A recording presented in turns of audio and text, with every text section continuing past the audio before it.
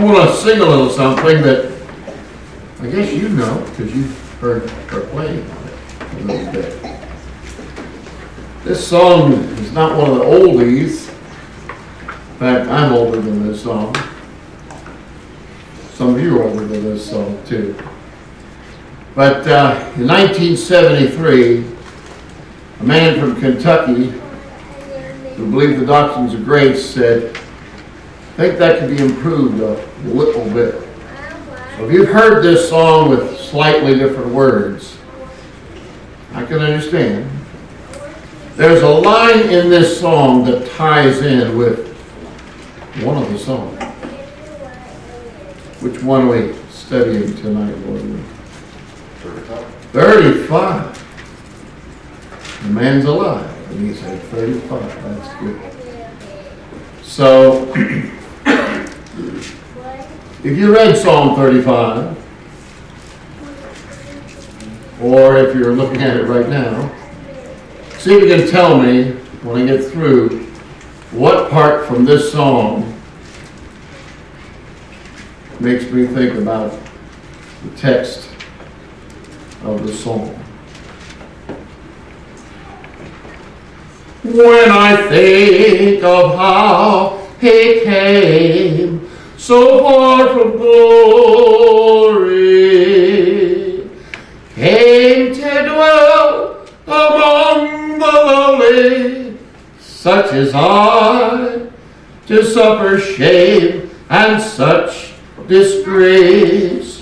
On the Calvary take my place. Then I ask myself this question, who am I?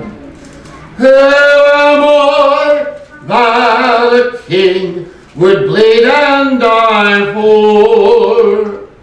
Who am I that he should pray, not my will, thine, Lord? The answer I may never know. Why he ever loved me so, but to that old rugged cross he'd go, for who am I? I'm reminded of his words, I'll leave thee never. Yes, it's true, I'll give to you my life forever. I'm sure there's nothing I could have done to deserve God's only Son to fight my battles until they're won. For who am I? Who am I that a king would bleed and die for? Who am I that he should pray, not my will, thine, Lord? The answer I may never know. Why he ever loved me so, but to that old rugged cross he'd go, for who am I? Maybe you heard it a little bit different. I think everybody that's recorded it sung it a little bit different. There's one line that says, just believe and I'll give you life forever. You changed that line. I didn't. Somebody did. Okay. Seems to me I heard one version where it says, I wonder what I could have done to deserve God's only Son. That would be right either, because we don't do anything to deserve the love of Christ. That's why this says, I know there's nothing I could have done. Any idea what in that song would be inspired by? Psalm 35.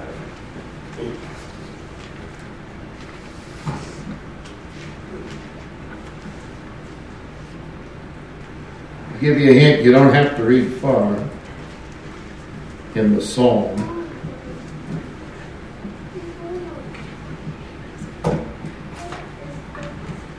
Anybody? I'd say verse 3. You'd say verse 3.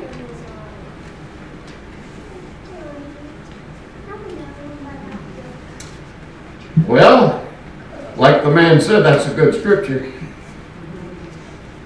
But it's before verse 3.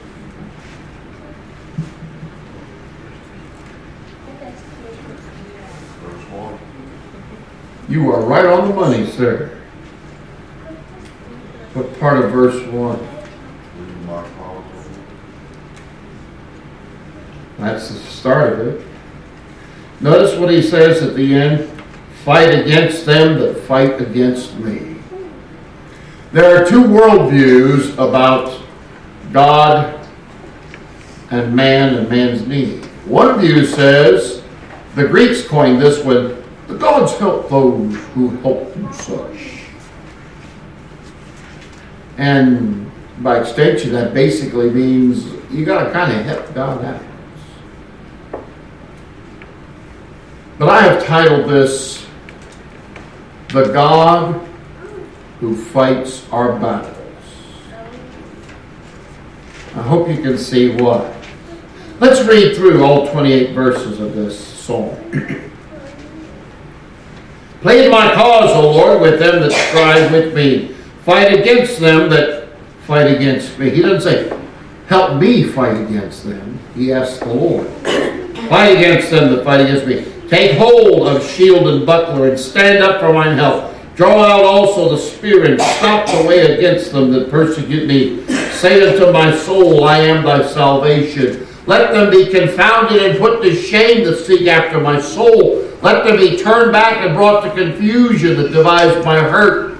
Let them be as chaff before the wind, and let the angel of the Lord chase them. Let their way be dark and slippery, and let the angel of the Lord persecute them.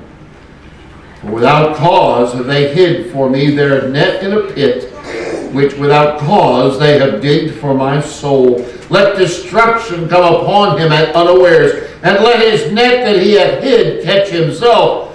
Into that very destruction let him fall.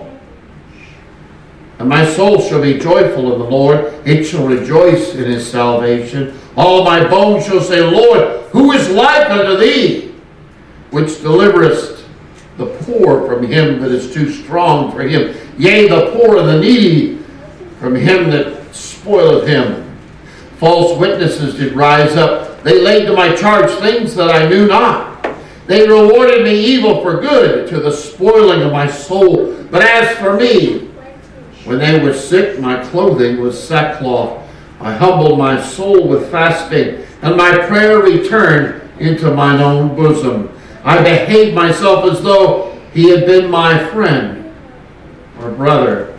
I bowed down heavily as one that mourneth for his mother. But in mine adversity they rejoiced and gathered themselves together. Yea, the abjects gathered themselves together against me, and I knew it not. They did tear me and ceased not. With hypocritical mockers in feasts, they gnashed upon me with their teeth. Lord, how long wilt thou look on? Rescue my soul from their destructions, my darling from the lions. I will give thee thanks in the great congregation. I will praise thee among much people. Let not them that are mine enemies wrongfully rejoice over me, neither let them wink with the eye that hate me without a cause. For they speak not peace, but they devise deceitful matters against them that are quiet in the land. Yea, they open their mouth wide against me and said, Aha, aha, aha, I have seen it. This thou hast seen, O Lord. Keep not silence. O Lord, be not far from me. Stir up thyself and awake to my judgment, even unto my cause, my God and my Lord. Judge me, O Lord my God, according to thy righteousness, and let not them rejoice over me. Let them not say in their hearts, Ah, so would we have it. Let them not say, We have swallowed him up. Let them be ashamed and brought to confusion, together that rejoice at mine hurt. Let them be clothed with shame and dishonor that magnify themselves against me. Let them shout for joy and be glad that favor my righteous cause. Yea, let them say continually, Let the Lord be magnified, which hath pleasure in the prosperity of his servant. And my tongue shall speak of thy righteousness and of thy praise all the day long.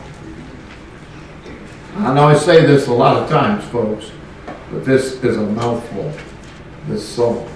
Got a lot of great stuff in it. But as I have studied this, what leaps off the page to me is how that this accents the God who fights our battles for us. That's a joy and a rejoicing should be to us, because, folks, you and I get in struggles against the devil. We can't win. We can't win. Jack Duplichin and Marcia and I were in a restaurant in Memphis, Tennessee a few years ago. And the waitress, she had one of those WWJD bracelets. Y'all remember those? You know, what would Jesus do? That's a good motto. And she says, I like this, but you know, if you turn it around the other way, it's devil just won't win. So that's a good one coming and going. But it's not because we're so smart, we're so strong, we're so spiritual. It's not because we are clever enough to beat the old devil. Had a little boy in a class I taught. He said, we learned a song in our Sunday school. The devil is a sly old fox. If I could catch him, I'd put him in a box. And I said, Joel, how are you going to put the devil in a box? How are you going to do that? I'm just going to punch him. I'm going to hit him. I'm going to clobber him. I'm going to... No. The weapons of warfare are spiritual. We need to know that we're no match for the devil on our own. We don't have to be. We have a great God. You look in the Old Testament, what do we read in Exodus 14? When Moses brought the Hebrews to the brink of the Red Sea, he didn't say, now folks, hope you got something up your sleeve, because we're in a bad way here. No. He said, stand still and see the salvation of the Lord. Who's going to save you? It's the Lord. Well, if I think happy thoughts, if I dig a hole, if I hide, no. Stand, see, and see the salvation of the Lord. Moses reminded the Hebrews of that many a time. And there was a man quite a bit younger than Moses, and he was Moses' helper. Later, he was referred to as Moses' minister, and his name was Joshua. When they came to the city of Jericho, the Lord didn't say, now here's what you do, Joshua. You got to get some munitions bin and put some dynamite charges under the wall. And we got some men who are going to dig holes under the wall. And we're going to fling some stuff over the... We're going to take them out because we're smart. We have the resources. And we're determined. No. You remember what God said? Take your folks and go around the city. And go back to camp. And I bet those folks at Jericho, what are those crazy people doing? I guess they got tired. I guess they got afraid. And they come out the next day. And they go around again. And the next day. And the next, finally the seventh day, they go around 7 times. I keep quiet. And then they lifted up the trumpets and they blasted away.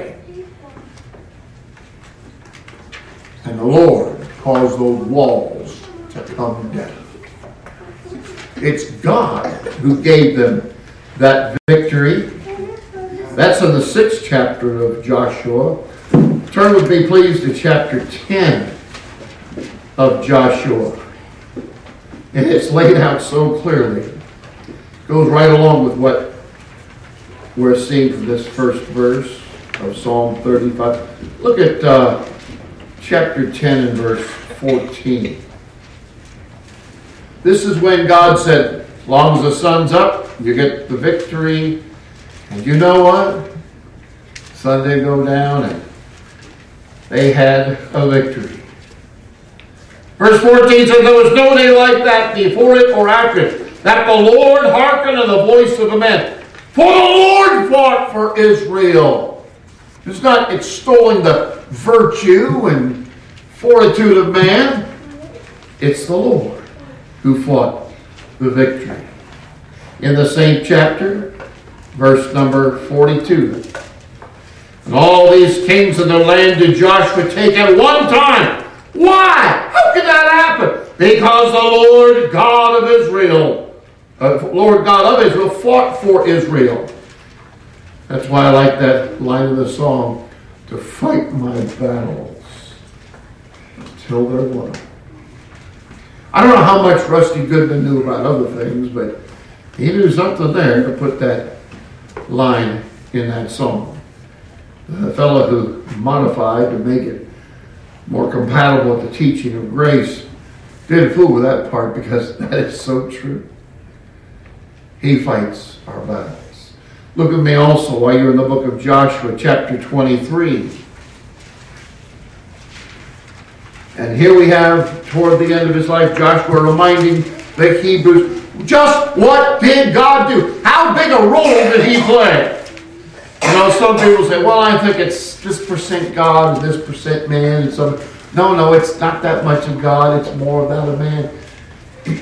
How did Joshua put it?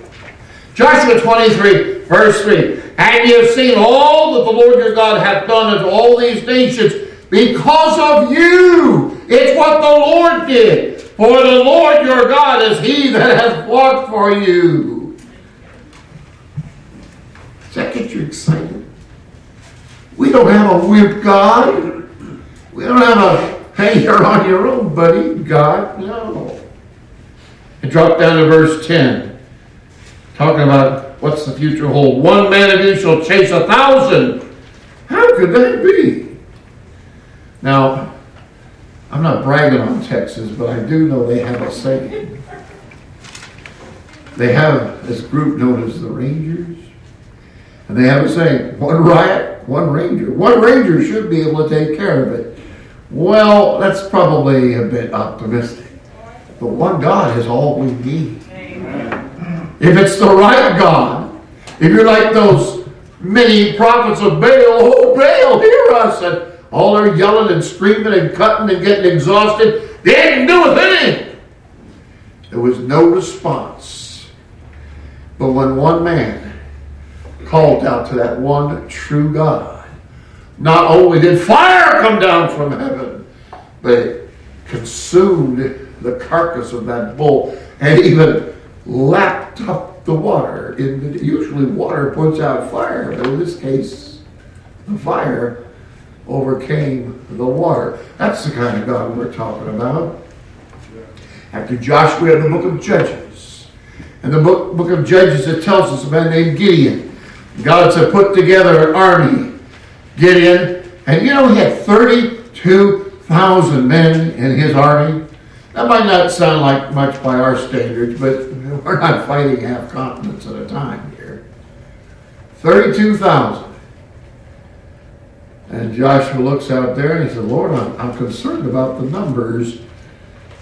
And the Lord says, you should be, but probably not for the right reason. What are you talking about? We've only got 32,000. What I'm telling you, son, is we got too many. 32,000? You mean we don't need all of these? Just tell them, if anybody's afraid, they can go home. No questions asked. Well, we might lose some. We'll just see what happens. Now, fellas, I know you volunteered for this, but if you're afraid, you can go home. And quite a few of them did, over 2/3. They had 32,000, 22,000 went home. I'm sure if he was in the flesh, he's thinking, God made a mistake. Send all those folks home. Lord, I'm concerned about the numbers. Yes, you should be, but not for the same reason I'm thinking. Lord, 10,000. How are we going to do? I was wondering how we do with 32, and now you're saying 10,000. Here's what you do: tell them to go down by the water and drink. And some of them, they just get down on their belly and wallow around in there and slurp up as much as they could. But some of them made a cup with their hands. God said, keep the ones that drew from the water. Send the rest home. So they went from 32,000 to 10,000 to how many? 300. Wow. And there's a reason for that. He didn't want Gideon or the rest of Israel like, we won that battle because we had so many men in the field. Jehoshaphat's army was victorious in much the same way. We read about that in 2 Chronicles 20. Hezekiah had to encourage his people as well. And then even in the days of Ezra and Nehemiah, there was opposition. And even though old Sanballat opposed them, the people were encouraged to work.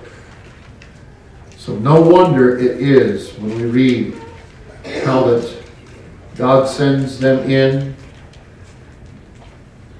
Verse 24 says, judge me, O Lord my God, according to thy righteousness, and let not them rejoice over me. They're not going to rejoice over me because they're not going to have the victory over me. But make sure you add to that, the reason they won't have a victory over me is because he who is in the heavens, he fights my battles for me.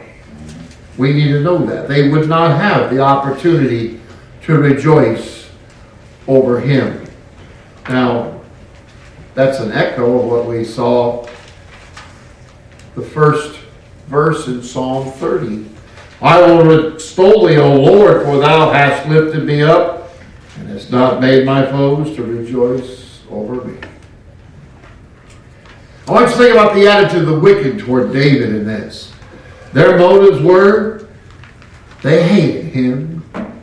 They wanted him destroyed. They would devise his hurt and destroy his soul. Their hate was without cause, it says in this psalm. And they said, we'll swallow him up. We're going to take him out. He's going to be cipher. He's going to be history. And the methods they had against them, they were fighting against David, digging pits. They wanted to provide a false witness. All this stuff going on. They gathered against David. That's how the wicked were mindful toward David. But how was David toward the wicked? Did you notice that? He acknowledges that they were attempting to challenge. They were a confusion to him. And he prayed that the Lord would confuse the enemy, confound the enemy. He said, may they be punished according to their intent toward him. As he said in verse 8, this is a familiar expression in Scripture. You know, the bad guy plots against the good guy, and he has his trap. Haman had his gallows, and guess what happens? The bad stuff doesn't happen to the good guy. The bad stuff happens to the bad guy. He gets snagged in his own trap. He gets hung in his own gallows, or on his own gallows, we should say.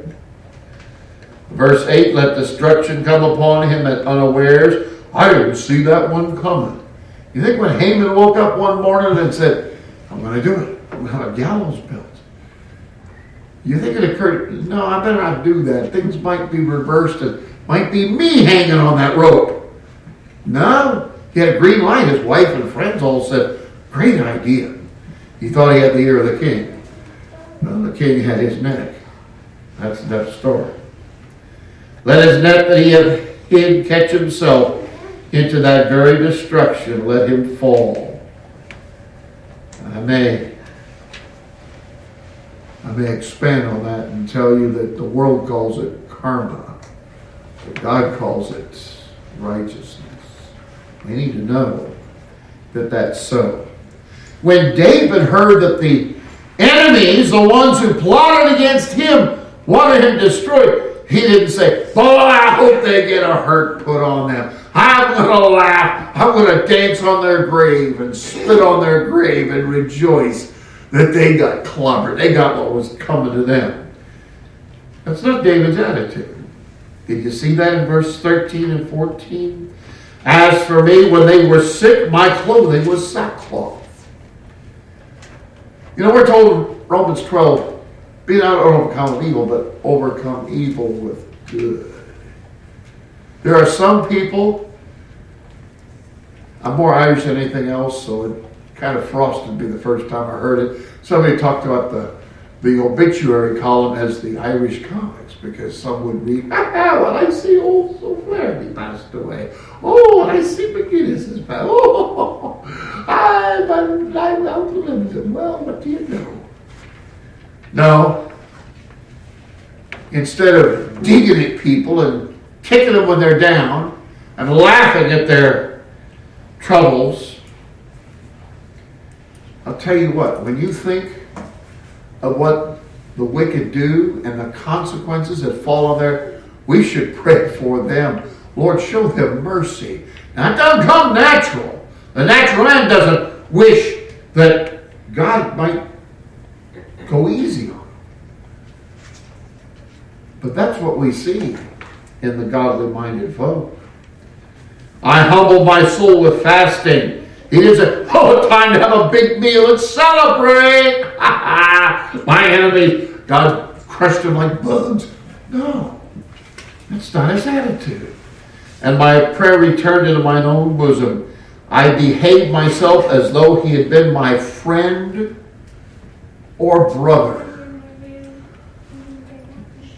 You might not agree with me, but I think the most fiendish, foulest thing anybody did, any human ever did in this scripture, was when Judas Iscariot betrayed Christ Jesus.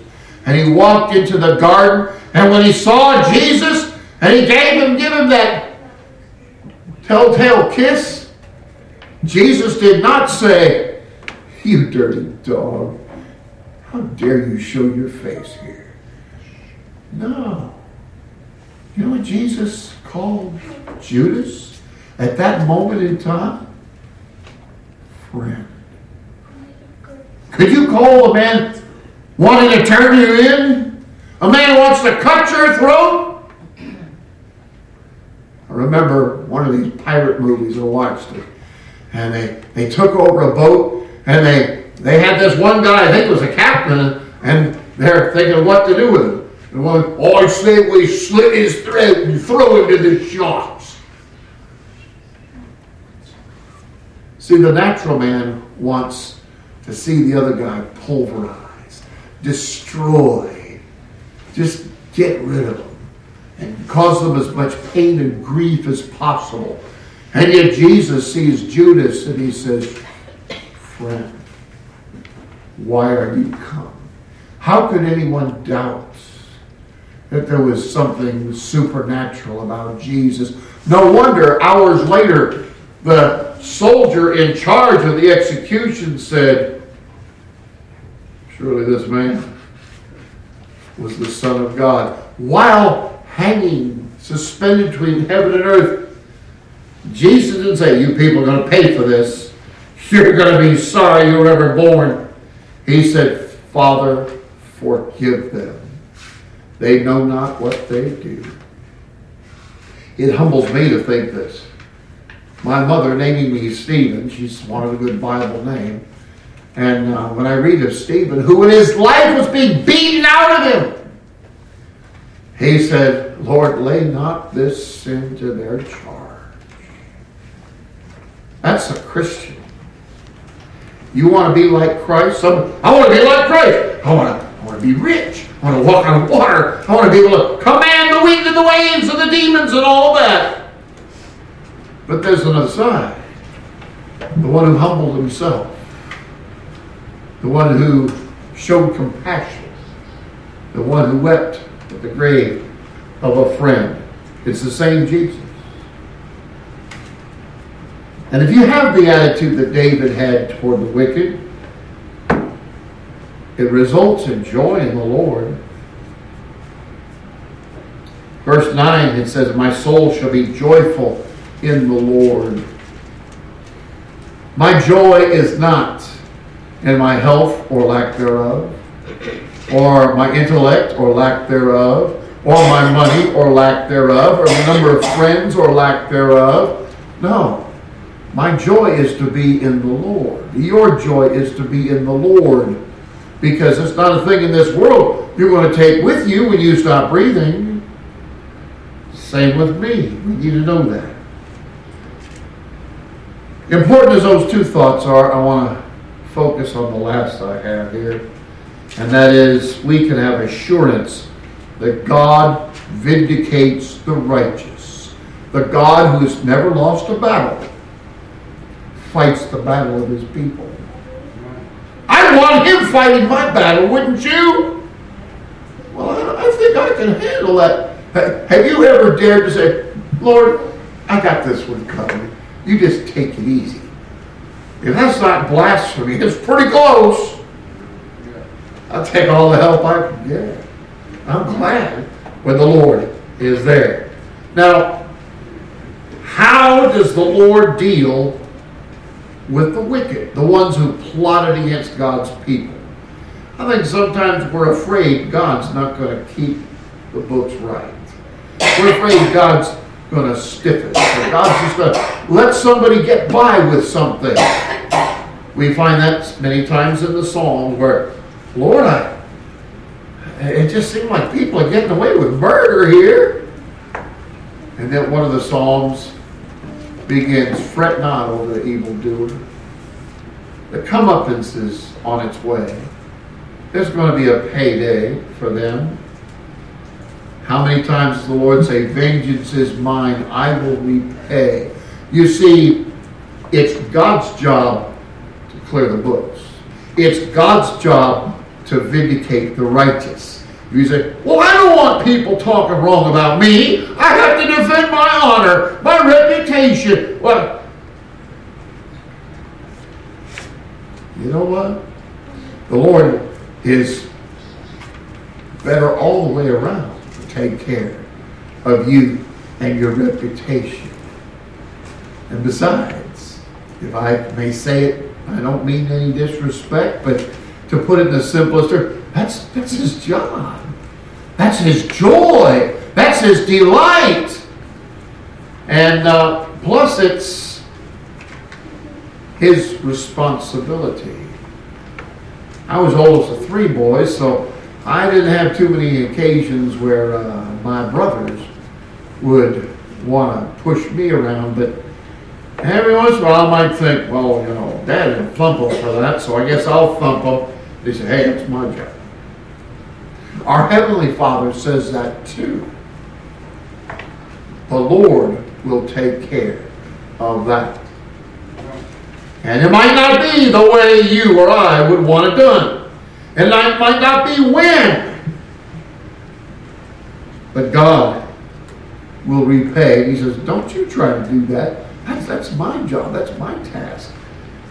He shows himself strong all through the Scripture. We don't have a wimpy God. We don't have a talk to the hand God. We don't have a, sorry, I'm out.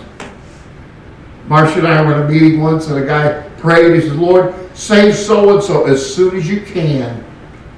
Well, does the Lord have to, does he have a quota? Or is he weak at some times, and we want to kind of head God out? There used to be a firm called Radio Shack. Some of you could probably remember. They put out comic books for kids. And the comic book was to get the kids' attention, wanted to sell computers. And of course, kids like, you know, superheroes. And who's more superhero than Superman? And so here's Superman, and he's going to get the bad guys. But you know what? They had kryptonite. They messed him up. And he couldn't, his mind couldn't work super fast like it. But they had the Radio Shack computers. They said, we'll help you out, Superman. beep, beep, beep. We'll push the buttons here, and together we'll make a great team. And that's the way a lot of people think about the Lord. Jesus and me, we got a great deal going on. As if they're 50-50 partners. No. It speaks of the angel of the Lord. That's another reference to our Lord himself. He wields a sword that none can compare with. Well, that's how he deals with the wicked. We saw in verses 1, 2, and the first part of 3 what he says there. But look at the second part of verse 3, because the best part, how does he deal with the righteous? Time after time, the Lord is our salvation. Remember Psalm 27? Wasn't that long ago? The Lord is my light and my salvation. Whom shall I fear? The Lord is my strength. The strength of my life. Of whom shall I be afraid? Do we really have anything to be afraid about? Well, listen, what happened? Nothing's going to happen that hasn't already passed the eternal purpose of God. We need to know that. We need to walk in that light. It's so easy to get thinking, I don't know how I'm going to get through this. You can get through because God is your strength, your shield, your fortress, your high tower. We run to his name and we are safe. He's the one who fights our battles for us. And so we saw that. Say unto my soul, I am thy salvation. That's God reminding us. We need to tell ourselves, I'm not my own Savior. This world is full of songs that say, I'm going to do it. I'm going to pull this thing off. It's my life, my time, it's my effort, and if I make a mistake, just like Mr. Sinatra and then later Mr. Presley said, I got the satisfaction in knowing I did it my way. Funny? Don't read that in the scripture, do you? When Jesus was praying to his Father in the garden, he said, now, Father, I got this covered. I'll do it in my time, according to my plan and purpose. You just watch, see how it's done. No, that's not the tone. Those aren't the words that Jesus spoke. He said, Father, if it be thy will, take this away. Nevertheless, not my will, but thine be done. That's the sort of resignation we should have, not just on the day we die, not just when we're in a tight, we feel like, I'm between the sword and the wall. Nobody can help me but me. Nothing can happen except what I make happen. But it's the Lord who will take us up when all others will forsake us. It's the Lord when everything looks hopeless. Those Hebrews at the Red Sea, they didn't have a hole to hide in. They didn't have a blimp to take them away. They didn't have a shield. They didn't have any hope, humanly speaking. And Moses says, stand still and see the salvation of the Lord. The Lord's going to save you. The Lord saves in his grand and glorious way. He many times does it in such a way, there's no doubt, it had to have been the Lord. You ever been in a time where you realize, if I'm going to get through this, it's got to be the Lord? Guess what? He delights to show mercy. He delights to come through. It might seem like all is lost. I have no time. But yet, he sends grace to help in time of need. You know, every good writer of a mystery, they like to, the protagonist is in a tight, and it looks like they're going to have something horrible happen to them, and then just at the last moment, wow, sure was lucky. No, it wasn't luck. Oh, they sure were smart. No, it wasn't as smart. Now, the writers keep you on the edge, you see, because they like to have people focused. They want you to be there and get everything out of it. And say, oh, I didn't see that was going to happen. You watch these mysteries, wonder who did. And you think you know, and 5 other people are talking, and everybody's got a different. Sometimes it's somebody nobody thought. But God knows all the time. He knows the end from the beginning. You don't get anything over on Him. That's why it says in verse 10,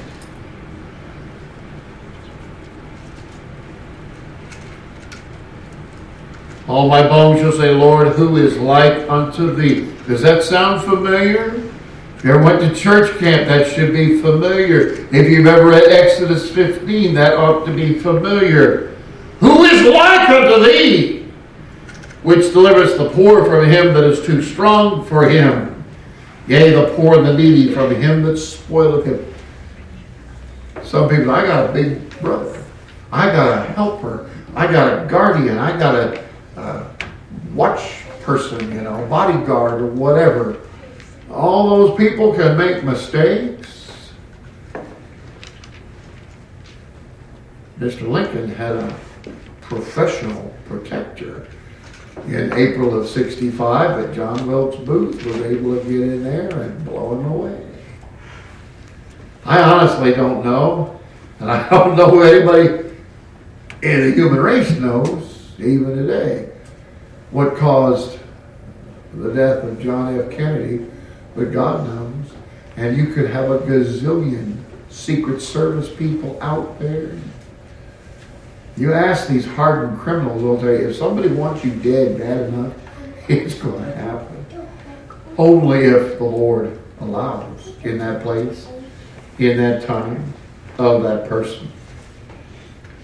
But I emphasized there in verse 10, who is like unto thee? Because we talked about Exodus 14, where Moses, before the flood that destroyed the Hebrews, destroyed the Egyptians, after he spared the Hebrews, he says, stand still and see the salvation of the Lord. And so, wall of water. The Hebrews go through on dry ground. The Egyptians said, no worries, we can do that. And so, they get out in the middle, and all the Hebrews were safe on the other side. Time for the miracle to come to an end, and they were destroyed. And so the next chapter, chapter 15, they sang praise to God. And look what we did. No, they didn't do it. They knew better. Don't you ever take the credit for something that is by the hand of God. And so they sang. They sang a great song. And in the 11th verse of Exodus 15, they sang, who is like unto thee, Lord among the gods? Who is like thee, glorious in holiness, fearful in praises, doing wonders? That's the kind of God we serve. The God who fights our battles for us. I didn't ask Brother Dan to mention this morning, but I'm glad he did. And I don't find myself in a position to say, hey, Solly, let's sing something real loud, real sturdy, something that should get our attention. Now, I'm the last guy to say, boy, I just love to go to that sports activity. And my kids know that. The only time I went to sports games was because they were playing. And I'd have to, now how come they got 3 points for that one? And how come that's this? And you don't know much about this. No, that's why I'm asking. But I guarantee you, there are some people, they will go to a game and, yeah, team! And then when they go to church, oh, how I love Jesus. Can't get excited now, you know. Somebody wins a lottery. Woo! Money! They get excited about that. God gives them life and breath and all things. And yeah, that's how God works. I'm so glad. Really? That's why I want to close with the way the Lord closed this psalm, the last two verses. And I know one other person knows this. Maybe some of the rest of you do too. Let me go through this, 27 and 28, and then let's see if we can sing it together. And after that,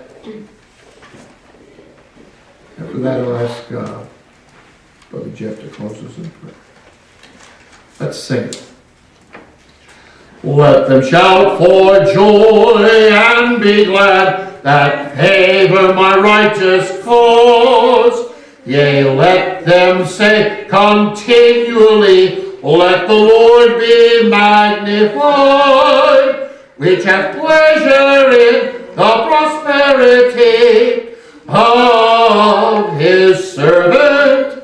And my tongue shall speak of thy righteousness and of thy praise all the day long. You want to join us now?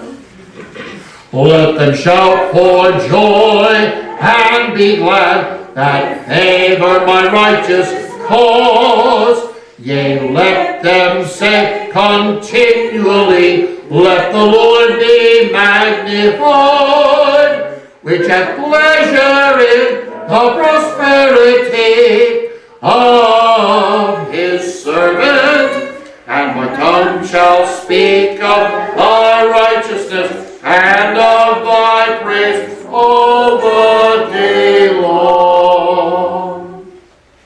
Don't you?